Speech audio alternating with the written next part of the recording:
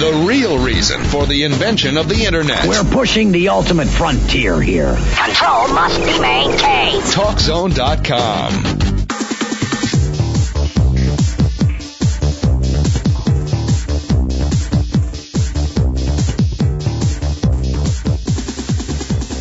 Now, InfoTrack continues. Once again, here's Chris Whitting.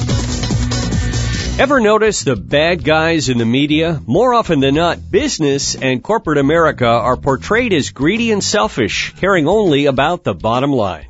Well, contrary to this is the fact that businesses create jobs, they pay taxes, and most importantly, they give back to the community. How do they give back to the community? Well, for the answer, let's welcome Peter Economy to InfoTrack. Peter, how are you? I'm doing great. Great to be here today. Thank you. Peter is co-author of Giving Back, Connecting You, Business, and Community. Peter, your book is full of examples of companies and business executives doing charity work for nothing in return. Why do they do this? Does giving back to the community help the bottom line, or is there another factor at work? Well, certainly it does help the bottom line. I think that there's other factors too, but you can't ignore the bottom line.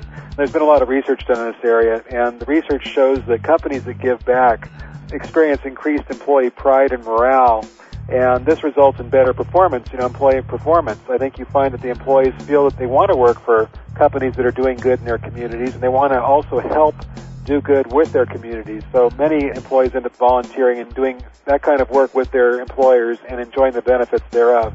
It seems like this type of work doesn't really get the coverage that the negative stuff does.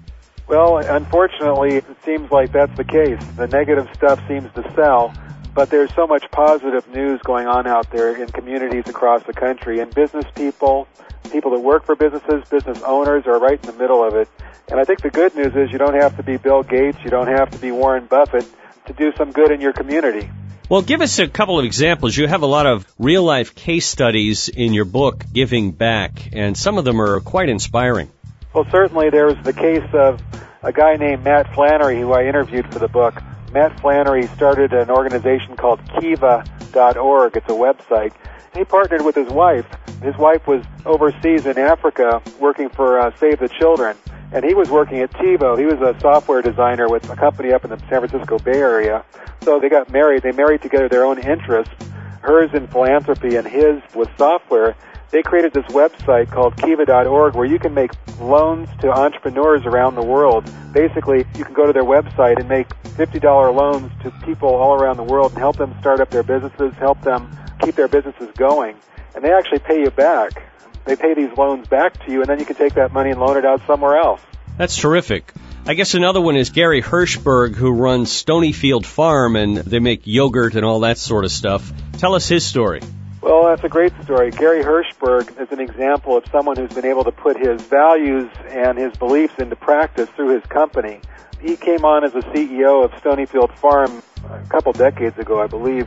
And at the time, Stonyfield Farm was actually an organic farming school back when it first started up. He joined the company shortly after that and actually turned it into the second largest yogurt manufacturer in the United States. But his company, Stonyfield Farm, they live their values. They're huge into the organic farm industry. They use organic milk. They use organic products. They're into sustainability. They try to make sure that they have a low carbon footprint, that they don't put out toxic packaging materials, that they minimize waste. They're a great example for other companies and also just for the general public because people want to buy things that do good for the earth. So they buy Stonyfield. They know they're doing something good for the earth. Yeah, it's interesting. In your book, Gary says that he was inspired by Ben and Jerry, who, of course, are pretty well known for their charity work, as well as Tom and Kate Chappell, who founded Tom's of Maine. And all of these companies have, I guess, built an image around the fact that they do charitable work or they give back to the community. This has become a brand imaging thing for them. Well, it is, and it's interesting because so many companies miss the opportunity to brand the work that they do in the community. There's many companies that don't realize that if they could tell people about what they do, if they could publicize that, they could really improve their own brand image out there in the world. And companies like, obviously, Stonyfield and Ben & Jerry's, they get it. They've been doing it now for years. But other companies are just sort of waking up to that right now. The good stuff that they do is, like, for example, Walmart. Walmart has had a pretty bad image in many ways, but they're doing so much good in the communities now, and they're starting to tell people about it and starting to tell their stories. Finally, people are starting to realize, well, maybe they aren't as bad as we thought they were. We're talking with Peter Economy, co-author of Giving Back, Connecting You, Business, and Community. Peter, if I work for a company, and I don't seem too interested in charitable work, but I, as an employee or an executive, do find that motivating and interesting, what can I do? Well, there's a lot of different things you can do. You know, you can do them on the job and you can do them off the job. If you're on the job, you know, if you really wanted to do something with people you work with, you could always do something during lunch or after hours. You could do volunteer work.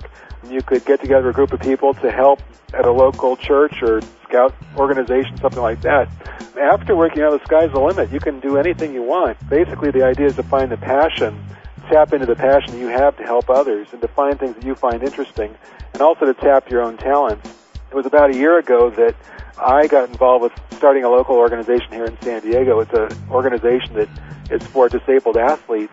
And, you know, I have a few skills that were helpful there. I'm a writer.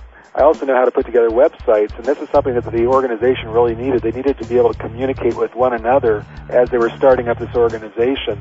And I was able to provide the expertise they needed in communication, in writing, and developing a website that they could all go to and understand what was going on that helped them become a real organization. So basically, it's find your passion, find your talents and your strengths, and then look for an organization that needs those. And you've obviously been rewarded in many ways for what you've done.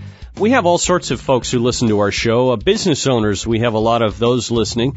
If I own a business, if I run a business, how could I get started in this area without, disrupting the operation, but I want to start doing something? I think the first thing you can do is you can ask your employees what they would like to do. I think a lot of business owners think that they always have to, come up with the ideas and have the solutions, but I think you'll find that the employees themselves already have some great ideas, and I think that you can tap into their energy and their own passion by asking them, what would you like to do? What ideas do you have? How would you suggest that we get something going here? And I've been talking recently to a professor out at Berkeley who is an expert in this area, and her advice is to pick one or two things, to try to just focus on one or two things, like, say, one volunteer program in your community, and not to try to do too much. Don't try to do 10 different things a little bit. Just focus on one or two and try to go deep into those. But again, I'd say tap into your employees, find out what their passions are, and go from there. Is working with their community leaders, the mayor or the city council, if you're in a larger area, are these types of things good to do as well if you're a company, or are you better perhaps just going it alone?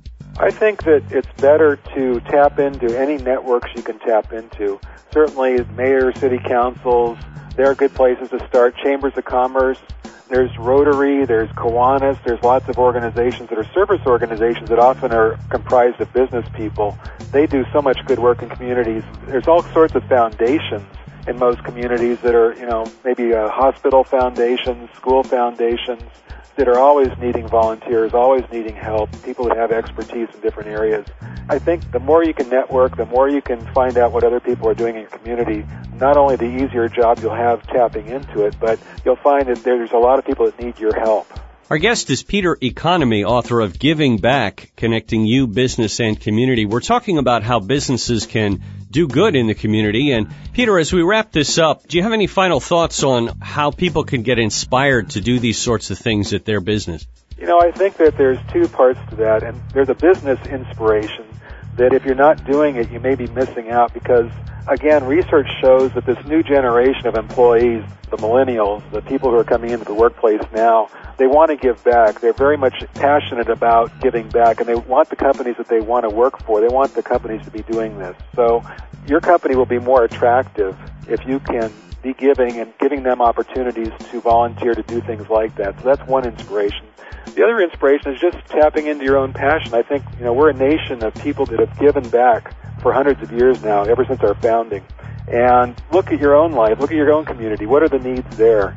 Everyone wants to live in a better community. What can you do to give back yourself and tap into the passion that you find? Peter Economy, author of Giving Back, Connecting You, Business, and Community. He's co-author with Bert Berkeley. And his website is petereconomy.com, just like it sounds. Peter, thank you so much for joining us today. Thank you so much. You're listening to InfoTrack, the weekly show with information you should know. A production of Syndication Networks.